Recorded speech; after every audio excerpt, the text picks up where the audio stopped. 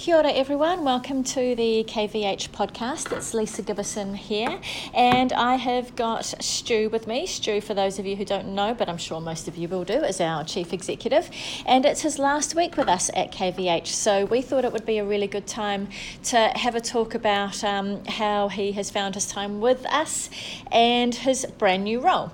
So welcome Stu, thank you for joining me. Thanks Lisa, hi everyone.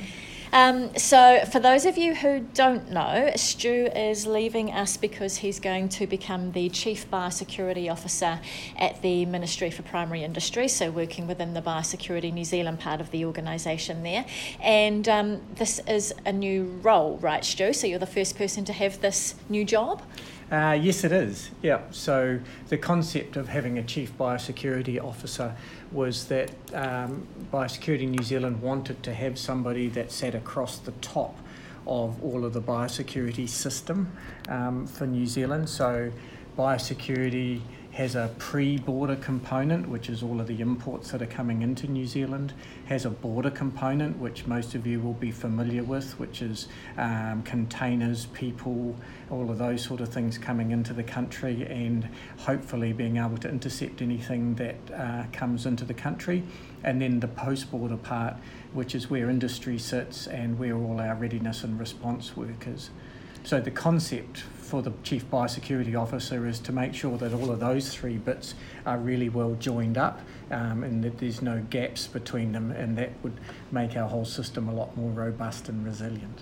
So that sounds like a role that's still going to have a lot of interaction with industry groups like us. So that's a real benefit for us in Kiwifruit that you're now taking on this role, because you've got so much experience with how industry works actually across all three of those layers without necessarily realising it.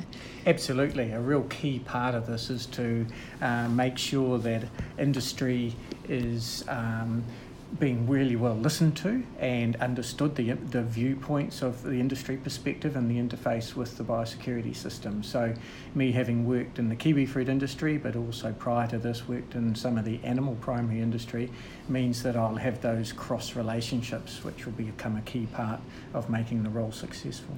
So while we're talking about the important contribution that industry makes to biosecurity, maybe we could talk a wee bit about the time that you've had here at KVH. So it's been almost to the day, 3 years, right? We worked out.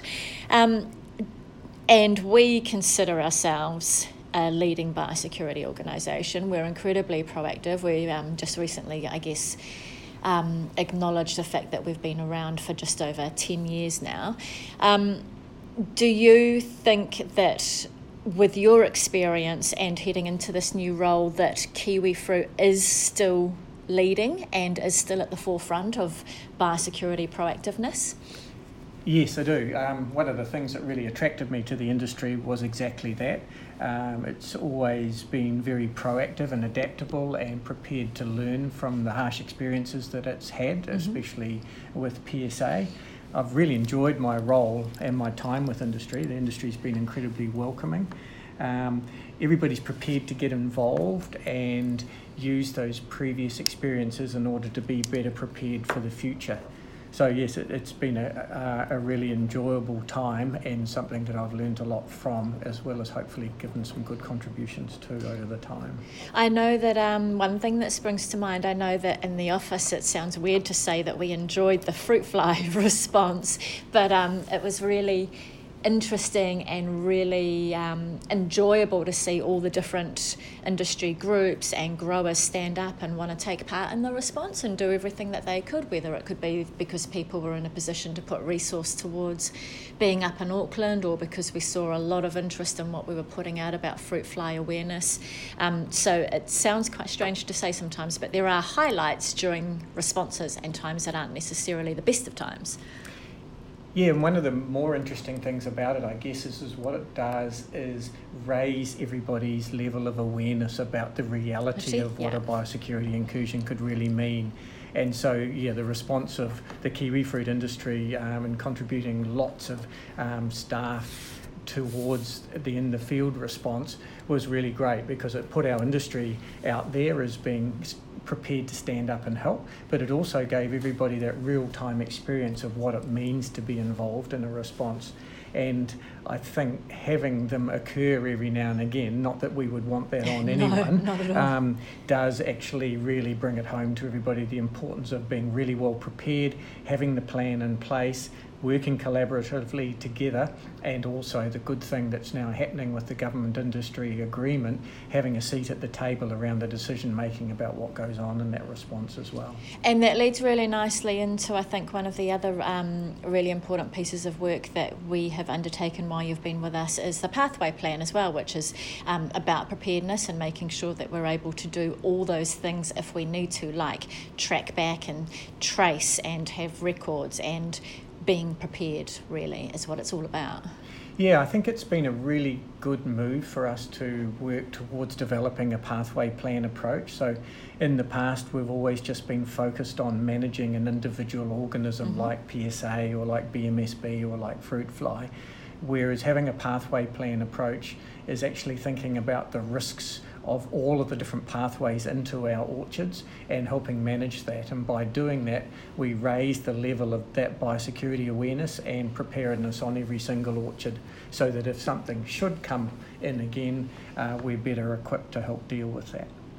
And when we say if something should arrive, of course, it's always with our fingers crossed. It's never an intention to ever let anything slip in, whether it's, and that's back again, full circle, back to your new role. It's pre-border, it's border, and it's industry. It's everyone coming together and doing their bit.